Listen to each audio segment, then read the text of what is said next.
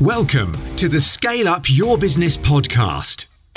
In this podcast, we talk about what it takes to go from startup to scale up and beyond. How to significantly grow your business, create freedom, build wealth, and live life on your terms. Featuring some very special guests and experts to give you advice and direction on your journey. And now, introducing your host, entrepreneur, investor, and scale-up specialist, Nick Bradley. Hi everyone, Nick here. Welcome to Scale Up Your Business for another week. And I hope that you're enjoying the build up to the big 100. It's only a few episodes away. I'll be announcing soon who I've got on the show for that. And I'm sure that's going to be a classic for all of you people out there, all of you listeners who have been enjoying the stuff that I've been doing for the last year, 18 months or so. If you haven't joined the Scale Up Your Business community on Facebook, please do. And if you haven't subscribed, if you haven't yet left a review for Scale Up Your Business, please do so. It helps what I'm doing. It inspires me to keep on going. And as I said, I always love getting feedback. Now, today's episode, this is a really, really powerful and important one for me, because if I look back over the last couple of decades, there's only a handful of people that have really made a huge influence on my career, certainly given me the foundations to do what I've done to help other businesses grow and scale, and being in some cases formative in terms of everything that I think about business, about leadership. So I'm delighted to have on the show today one of those rare individuals. Now that person is Philip Thomas. Now Philip Thomas is the president of Essentials Marketing Division, and he is also the chairman of Cannes Lion. Now, I'm going to get into kind of what Cannes Lion is. A lot of you creative bods out there in the marketing and advertising industry will know exactly what Cannes is, because, as I say, it's more than just the festival of creativity. It's kind of like the benchmark of accolades, of kind of excellence, of outstanding delivery within the creative industries. It's a huge, huge thing.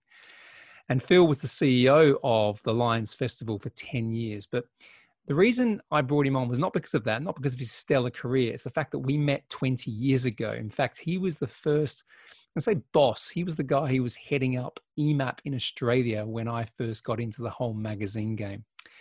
Not only that, he was the editor of Empire. He was the managing director and the publisher of FHM Worldwide. He launched FHM. For those who haven't heard of For Him magazine, it was just an icon back in the sort of 90s. And he was the man responsible for launching that magazine in more than 30 countries. And then we also worked together when I moved to the UK in 2003. He was the managing director, the group managing director of one of EMAP's specialist divisions. So we spent, I think, no less than probably 5, maybe even more years working together. It couldn't be 8 years. And a lot of the stuff that I learned around leadership, about communication, about having a clear vision, about authenticity, about integrity, came from Phil Thomas. So I'm not going to go on about it. You know, you can tell that I respect the man greatly. It's fantastic to bring someone like this on, not only because I got so much out of spending time working with Phil, but I know that his insights and the way that he thinks about business is such a rare thing. And I know that today you're just going to get so many great nuggets, so many great things about leadership more than anything else. And a little bit about marketing too, because he's a bit of an expert in that now, but certainly about leadership. You're going to get so many great things that you'll be able to take away and apply in your business. And the last thing I want to say is that, and we talked about this through the interview, but also beforehand, is that Phil has been the guy who's kind of come into businesses and done scale up. So not only has he led some big organizations, he's had to go in there and build the machine, you know, so all the stuff I talk about managing people, creating systems and processes, all those really important things, this guy has done it. He's done it multiple times, and he's done it to a high degree of success. So there we go. Big intro. I'm excited to be able to share this with you. Welcome to Scale Up Your Business, Philip Thomas. Hi everybody, it's Nick here, and welcome to another episode of Scale Up Your Business. I have someone with me today who I have known 20 odd years, I think. Anyway, we're going to get into it. That person is Philip Thomas. Now, Phil is the president of Essentials Marketing Division, which comprises Cannes Lion International, the Festival of Creativity, Walk, and Media Link. He's also the chairman of Cannes Lion, having been CEO of the Lions Festival for 10 years between 2006 and 2016. And if you haven't heard of Cannes, I know a lot of you would have, it's kind of, I'm going to say the Oscars of the whole creative industry, and I'm going to get told off in a second for that, but it's massive.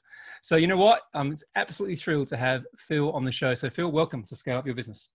Thanks so much, Nick. It's really great to see you again after so long. Thanks for having me on the podcast. No problem. And is it wrong me saying it's the Oscars of the creative industry? Is that like a slap in the face, or is that on the mark? Well, we like to think of the Oscars being the Cannes Lions of the film industry. Really, good. is the way that we look at it. But no, it is partly that. It's partly an award.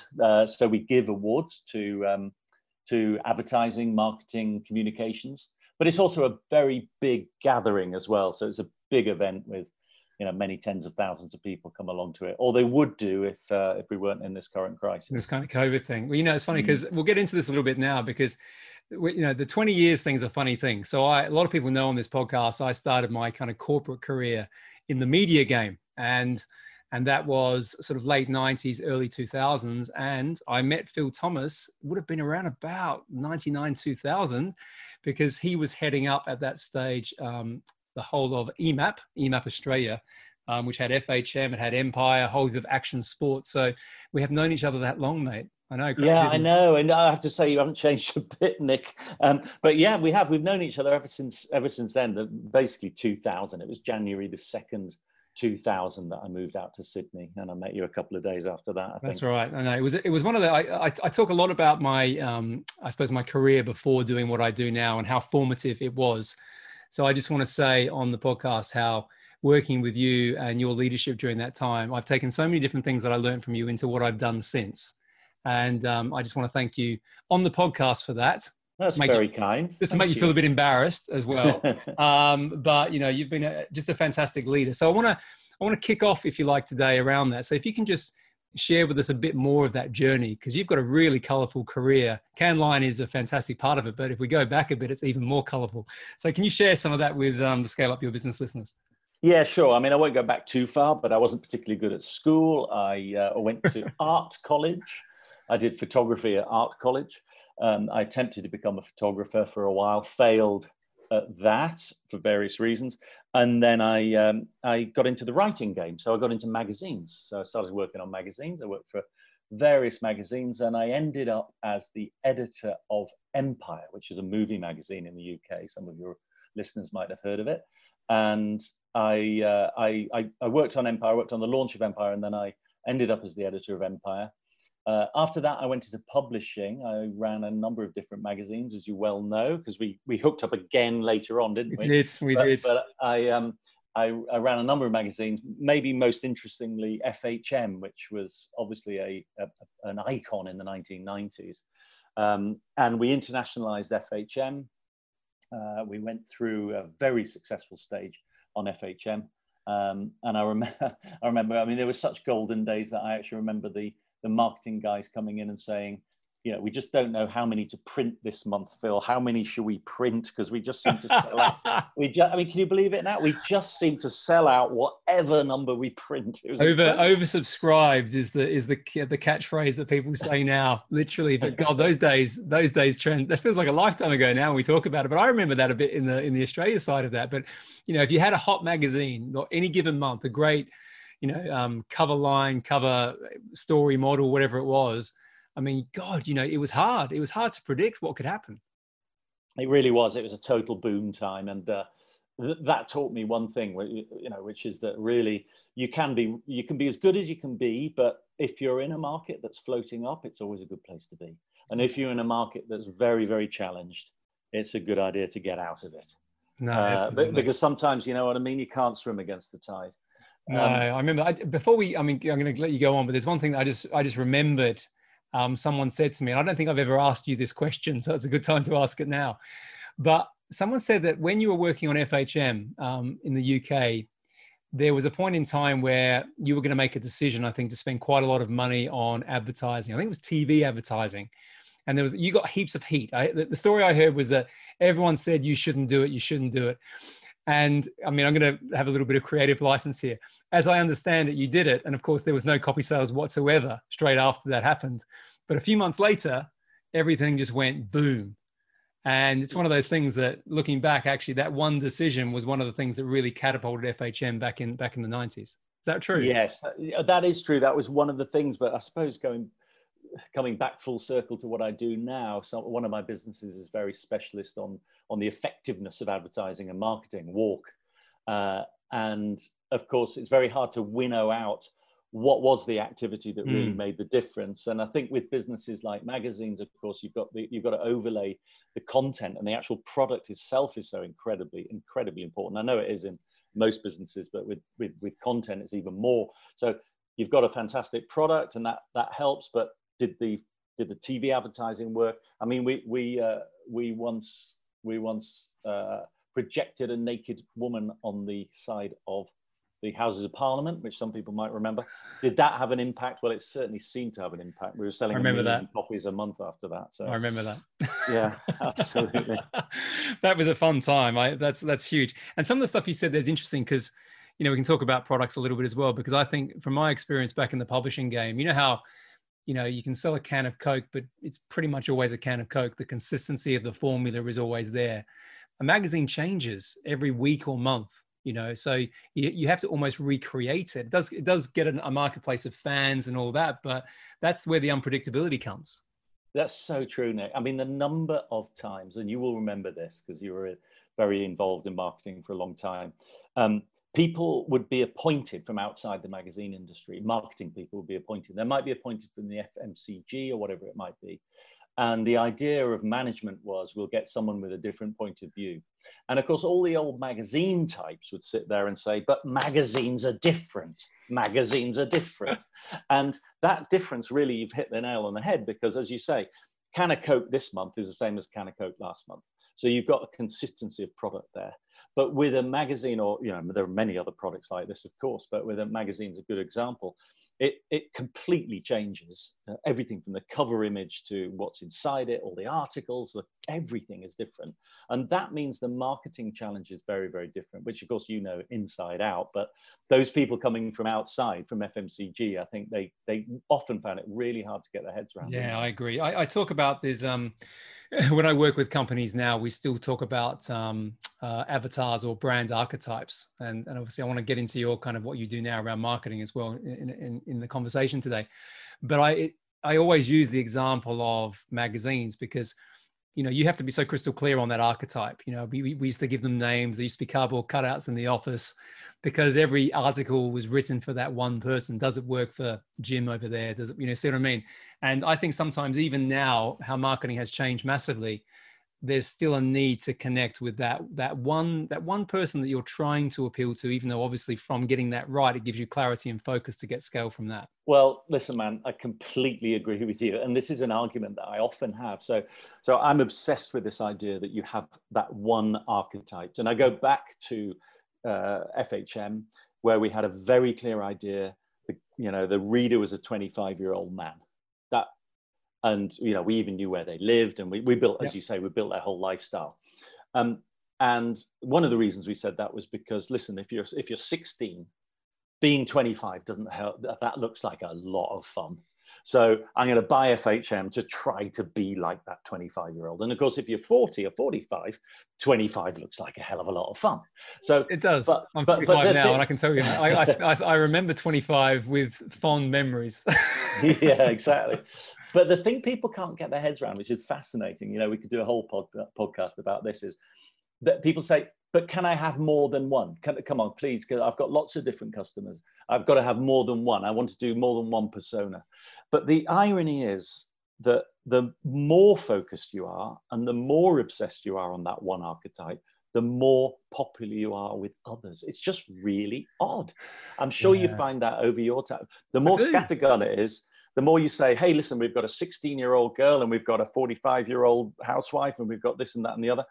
the less you please anyone, right? So the more focused you are, the more you please everyone. And I call it a strange paradox. It is a strange paradox, and I call it these days the death of the generalist.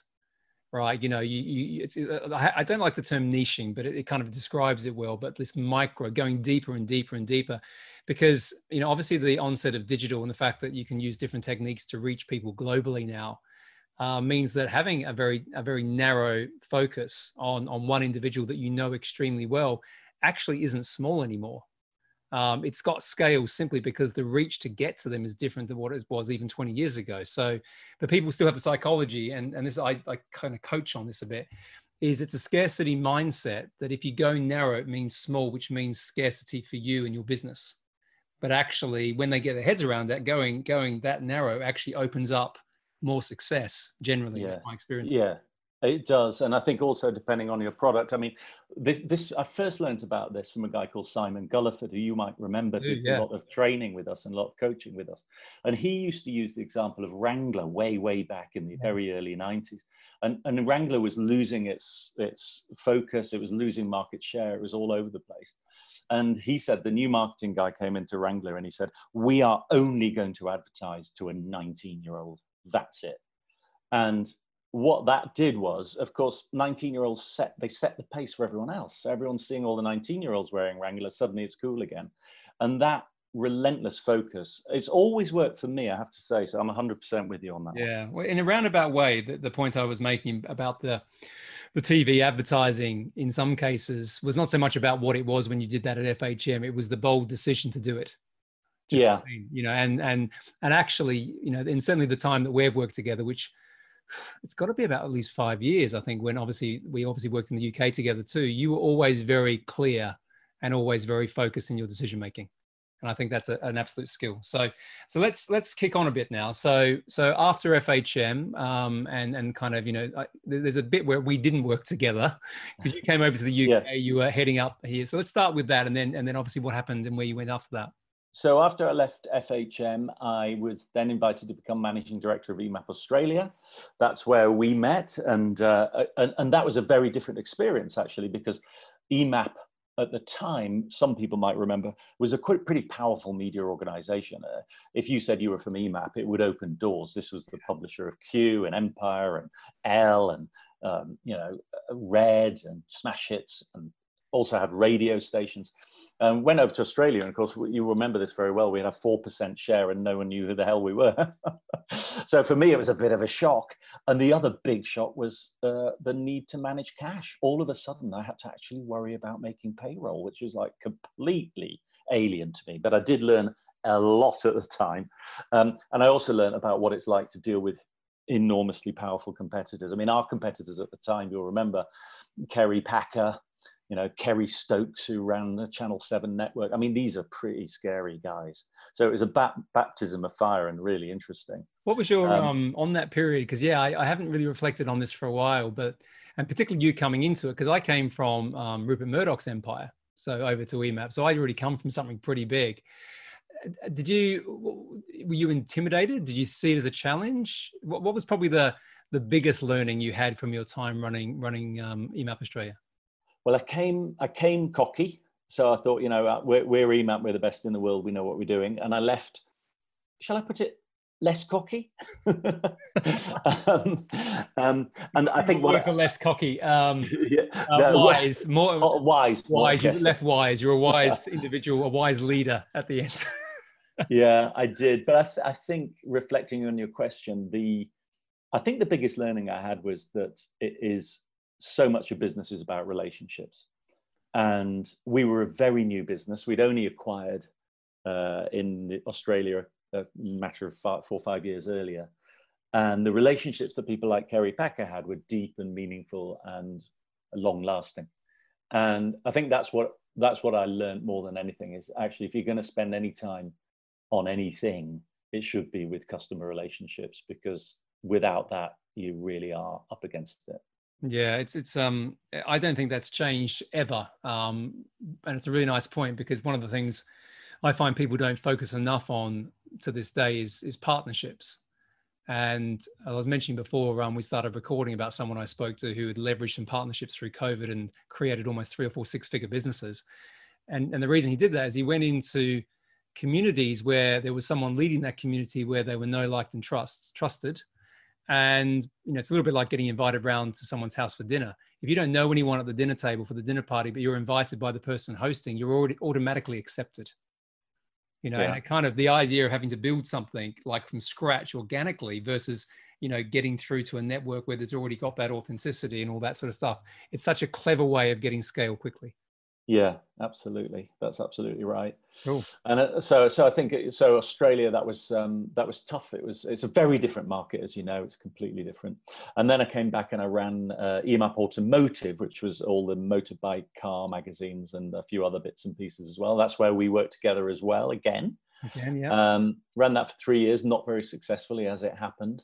And then I kind of tooled around a little bit, and then I found myself as the CEO of Cannes Lions, the Festival of Creativity, which I did for, as you say, for 10 years. Yeah, because we parted ways towards, and what's funny about that time, sort of mid 2000s, let's call it, and that's when even places like businesses like Amazon weren't even really doing well. Like everyone was on Amazon's not going to work, and now look at it.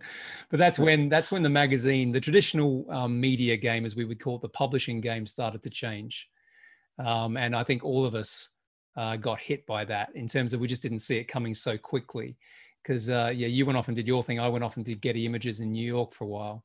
And then we've ended up where we are. But so take us through that period. And because obviously you've been with Cannes Lions now for 14 years, or with obviously Essential for 14 years. Take us through that journey, because I think we obviously, I don't know much about this, but I think I saw all the things you were doing from afar. And it's almost like you took what you'd learned and some of the challenges and really put it all together with the stuff you were doing with Cannes. Yes, I think Cannes was interesting because, as we mentioned briefly, I think when I look back at my career, although it's been in a corporate context, I think that I've basically scaled up just about all the things that I've done. A couple of exceptions, I've scaled down a few things, which is why I did it, which is why I've been effectively fired from them. But if we concentrate, if we do that editing of the resume, which so many people do, I will edit my resume and talk about the things that I've scaled. No, I like the authenticity. Do you know what? We talk a lot about leadership here, and you learn as much as you do from the things that don't go well as you do from the other stuff. So, I think it's actually really refreshing, because a lot of times these days people just kind of get into the great story. So yeah, I mean, let's get into it, because, it's from afar, your career is really, really impressive. And I want to understand exactly the scale up piece, particularly now. Let's get into kind of how you do that, how you've done it, because most of it has been successful from what I've seen. Yeah, so just to give people a really quick bit of context, I wasn't the first editor of Empire. I was the second editor of Empire. So I didn't launch it, but I took it on. I wasn't the first publisher of FHM after we bought it in the 90s. I was the second publisher of FHM. I wasn't the first managing director of EMAP Australia. I was the second. And then with Cannes Lions, it's been going a lot longer, but actually we bought it basically from its founder. So you could say I was the second to take that on as well. So there's a bit of a theme there, right? There's a very big theme there. Yeah, and in each of those cases, the businesses have grown dramatically. They grew dramatically for whatever reason, but I happen to be involved in them. And I was just reflecting on what some of those learnings might be. The difference, I suppose, from being that scrappy launch person, the pioneer that goes out there and has to build the damn thing, to being the person who comes second, with so much groundwork has already been laid. But then what do you do when that groundwork's been laid? So I was thinking about the things that perhaps were in common with those different businesses. And I suppose the first one was to try and inculcate a process, because I think when you're launching something new, you're on autopilot, you're working 24 hours a day, you're making decisions on the fly, you're chopping and changing as you go, you're trying to make it work desperately. I think once it's been established and you want to scale it up, one of the most important things is having some kind of a process. So an example of that might be, I've always put a lot of time and effort into really being clear on the purpose and the values of the businesses that I run, and communicating that to the teams. So when I've taken over businesses, I've always asked the question, is there a document around really explains why we exist, what our values are, and what the purpose of what we do every day is. Because I think people need to understand that when they come into work every day. And that kind of, and I would spend time communicating that over and over and over again so that people came with me. Because the other thing about scaling up, of course, is that you've got more staff than you ever had at the beginning. That's right. I just want to jump into what you said there, because I see this a lot, that people don't put the effort or the time into really understanding the why behind things, and certainly the values piece. Did you find that those documents didn't really exist more often than not when you came into these businesses and you had to create them?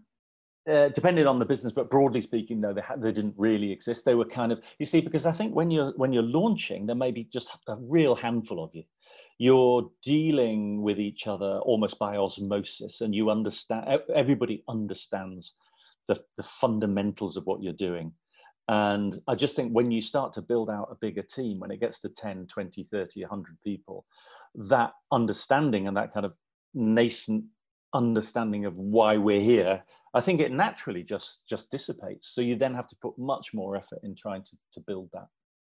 Yeah. Do you have any on that? Because this is something we haven't covered. Do you have any specific, I suppose, tips or insights on how to do that effectively? I mean, communication you mentioned is one, and you've got to get out there and be consistent with that communication.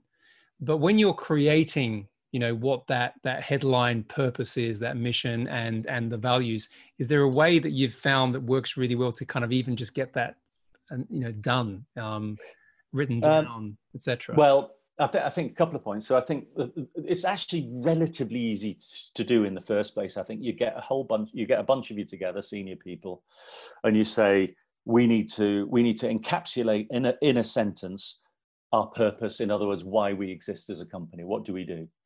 We need to have 4 or 5 values by which we are going to live, and we're going to have 4 or 5 behaviors about how we approach things, right?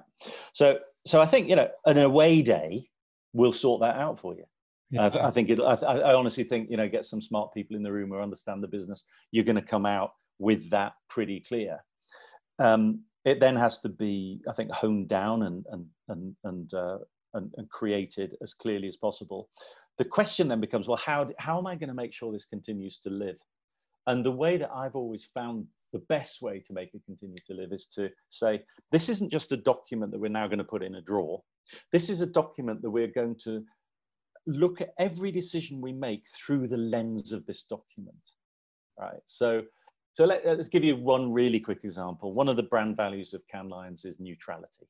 Okay, so because we give this award out a bit like the Oscars, and if anybody thought for one moment that it wasn't neutral and fair and completely above board, our business would fall to pieces. So that's one lens. When you're coming together to think of ideas to grow the business, that's a lens you look through. Will this be seen to be completely neutral? Is the decision we're making here seen to be completely above board and neutral? So it gives you an opportunity to come back to those values, come back to those behaviors and say, before we make this decision, let's look through the lens of what we all decided we're here for and how we're going to behave. Yeah, I love it. I love the fact that you mentioned the word behaviors as well, because I think sometimes, and I see this a lot, people go through a creating values exercise and they think it needs to be a number of words that sit at the reception wall. And then they don't translate them into actually, people's performance management, if you like, or how they're recognized, rewarded, and potentially fired comes down to behaviors. Yeah, absolutely. And it can get quite granular. I mean, it can get, so again, going back to Cannes Lions just quickly, one of the other values is global, right? So it's a completely global business. We've got customers in 170 countries, but we're based in London. We're based in Covent Garden in London, and 90% of the staff are UK. But when you are really clear that one of your values is global, even the copy and the marketing has to be looked at through that lens. So using colloquialisms, using British words, using words that will, can be easily understood, or references understood only by the UK, you say, hang on a minute, we've been really clear that we're global. We have to have a global outlook. This copy isn't global. So it just helps you to continually bring it back to how you operate every day. Yeah, I love it. Excellent. Well, I haven't covered that in that level of detail on the show before. I reference it, but that was very powerful. So thank you for that. So Yeah, you've got a few great. more points there as well. So let's keep going. This is great. So it's about the process, and then I mentioned a second ago about communication, and I do think as you scale up your business, you've got more people, and the minute you have more than, I don't know, a handful of people, I think you have to increase the level of communication. I used to work with a guy whose motto was "tell them and tell them again." So, and I've seen this so many times in my career. Managers think they've communicated something up the wazoo. You know, they think they're blue. They are blue with exhaustion for telling the staff something or other. And then you find out that actually there's a misunderstanding, or so-and-so doesn't even know this is happening. Because when you're the teller, you nearly always underestimate how often you have to communicate. So that was the second thing I think I did, was as these businesses scale, to understand the importance of communication. Communication is one of those things. I found that in my career, you're always told that you can't communicate enough. And then I've sort of probably myself, when I've kind of run businesses as a CEO, I've always found that I've not done it enough, and that I've learned the hard way because the message doesn't get kind of sent. And then what I started to do more latterly in my career is kind of have different forms of it. So I would have weekly stand-ups with no real agenda. You'd have kind of monthly meetings, you'd have quarterly updates. And then I started to do video recordings for people who were more remote, so that they would always get to at least see me at least once a week saying something. And it might not even be that important in terms of the priorities, but it was important that I was getting at least visibility and getting some messages out there. Yeah, I think that's really interesting. And I think going back to our point earlier about, you know, the values, but also going back to the archetype point, there are lots of different ways to communicate. And one of them is to constantly bring back the work you've done on these things on a daily basis. So if I go way back to Empire days, if somebody had an idea for an article or a piece in the magazine, our reader was a guy called Steve, and he lived in Leicester. He had a girlfriend called Debbie. I mean, we knew everything about this guy. And so just when someone comes up with an idea, you say, you know, what would Steve think? And that counts as a piece of communication. That counts as saying, don't forget our customer, don't forget the end user. We know who he is. He's a very specific guy. Yeah. What would Steve think with this idea? And I like the fact that galvanizes, back to the scale up point you were saying beforehand, where you've got more people. Having such a clear view of that ideal customer, that target customer, galvanizes everyone as well, because there's no ambiguity. You know, it's like, well, this is who we're here to serve, if you get the term, and this is everyone's aligned behind that. Cool. Okay, so a process, we've got communication. What else? Well, I think you could describe it as creativity, I suppose, and that's a really vague word, and a word that obviously I've given a huge amount of thought to over the years, because I run a festival of creativity. But what I mean by that is, when I look back at so on all of the businesses that I've run, I've launched new ideas and new products. But if I actually look back on them, although the actual businesses have grown quite a lot, that is despite the fact that a lot of these new things that I brought in actually ended up failing. They in a way they achieved something that I didn't know they were going to achieve ultimately. Right. And so well, I mean, I've launched lots of magazines that have basically folded ultimately and failed. But if I go back to some of the ideas that we brought into Cannes Lions in the early days, I thought, oh, this is going to become a standalone mini product within my product suite. It's going to have a life of its own. It's going to have a P&L of its own. But 4 or 5 years later, I look at it, it actually doesn't exist anymore as a thing. But what it's done, to my surprise, is brought in a whole load of new customers to another area of the business that I wasn't really expecting it to do in the first place. So I think that openness to, listen, let's just give something a try. You know, just, if it fails in inverted commas, you'd be really surprised about what it will have done for you in another area of your business you weren't expecting. Yeah. I strongly believe that it isn't failure unless you give up, if you know what I mean. So there's a piece there which, even though the intention may not have been what you expected it to be on that particular project with, you know, a very clear plan or whatever it is. It doesn't mean that the team hasn't learned. It doesn't mean that, you know, as you said, there could be something that it opens up a whole new market at some point, because it kind of, all that IP, as you called it, creativity, just gets kind of dispersed in different ways, you see? So I agree with that. The worst thing you can do, I think, is try and, you know, lock that down. You know, lock it down somewhere and say, oh, that's not what we do. So you can't be creative. You can't think outside the box. It's too structured. Yeah. No, that's exactly right. And then I suppose the final thing that's a thread between all of these different scale ups that I've done again, I've got so much respect for guys like you who build businesses on your own, entrepreneurs. You know, when you make it rich, you deserve every penny, and that's brilliant. And I've lived a corporate life, which is less risky. But within that corporate life, those scale ups that I've done, I think the final thing I would just say is about talent management, I suppose. And I think when you're launching something new, it's things like appraisals, things like job descriptions, things like being really clear on what you want people to do, KPIs.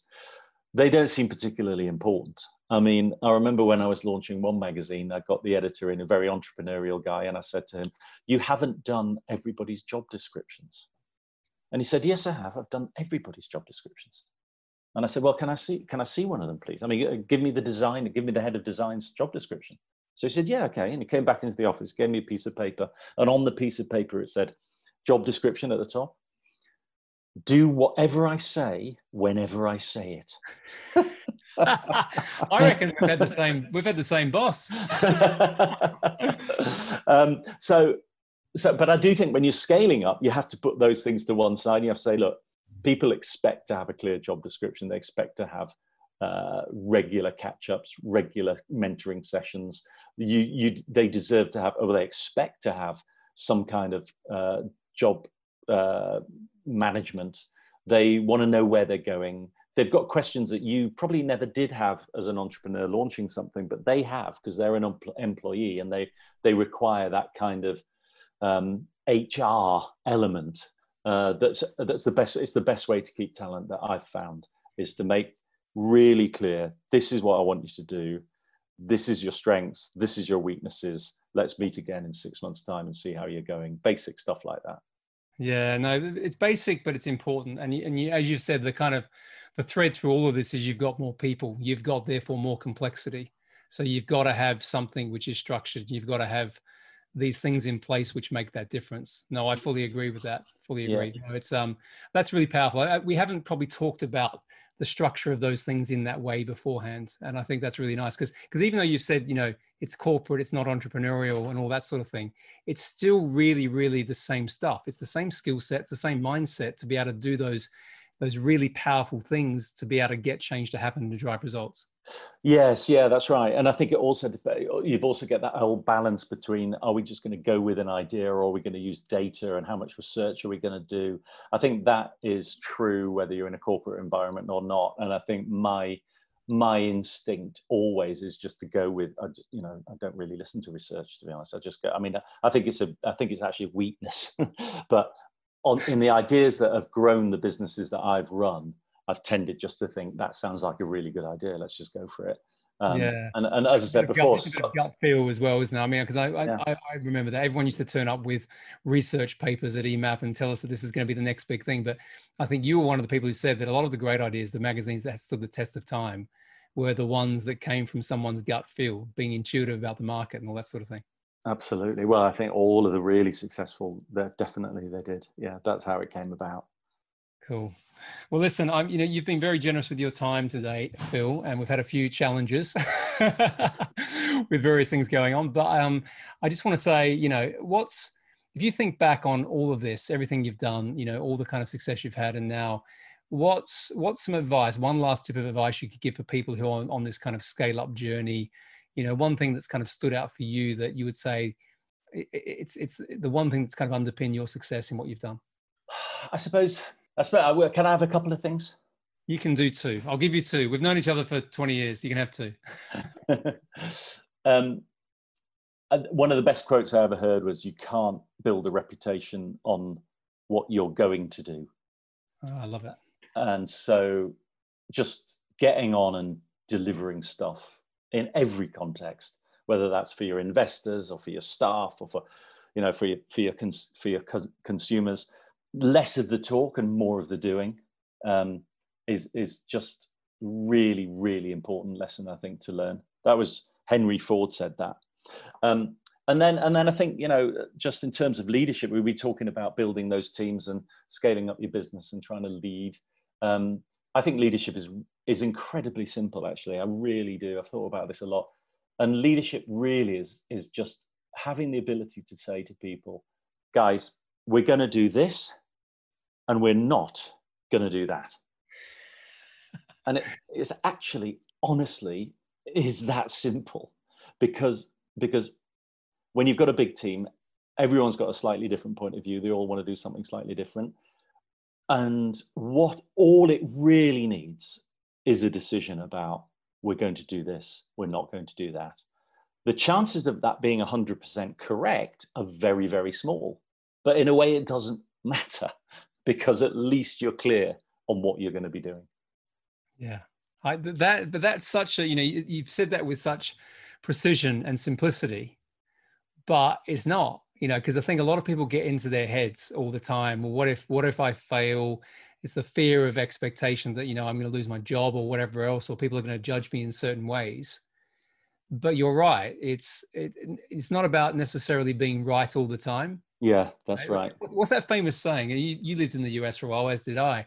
And the whole baseball thing around what's a good, I don't follow baseball, but a good hitting rate is like, you know, hitting 3 out of 10 or something, 330% or whatever. And you think they're failing 7 times out of 10, but that's considered great. Yeah, I mean, my current boss, the CEO of Essential, you know, he says, you know, I make 10 decisions. I'm expected to get 50% of them right. And if I do, I'm still in a job. And so there's no expectation to get 100% of your decisions right. And that's a great way to just stay sane. I agree. And you're right. It's about making the decision, having the confidence to do it, and living with whatever those consequences are. And sometimes it takes you to the promised land. Sometimes it takes you to the pit of despair. But I often say that's just the journey of leadership, really. You know, it's not easy. It can feel lonely. We've both, I suppose, experienced that in different ways. But, you know, it's a fun place to be if you're prepared to put yourself into that position and show up. Yeah. Well, listen, congratulations to you on everything you've achieved since we worked together back in the day. It's just great to see, and many congratulations on the podcast. I always knew you were a genius at marketing and sales and all of that, but this has been proved by the huge success of this podcast. So congratulations to you. I appreciate that. I think we're both relatively humble. I don't like taking praise, and you don't like it either. But I appreciate it, and I will wear it. But no, it's been, as I said, you know, what I said at the beginning, it's because I've been around some great leaders through my career, and, you know, things fall into place when you kind of listen and you put stuff into practice. So you are certainly on that list, Mr. Phil Thomas, and I wish you all the best with your career and what you're doing going forward as well. Thanks so much, Nick. Great to see you. Bye.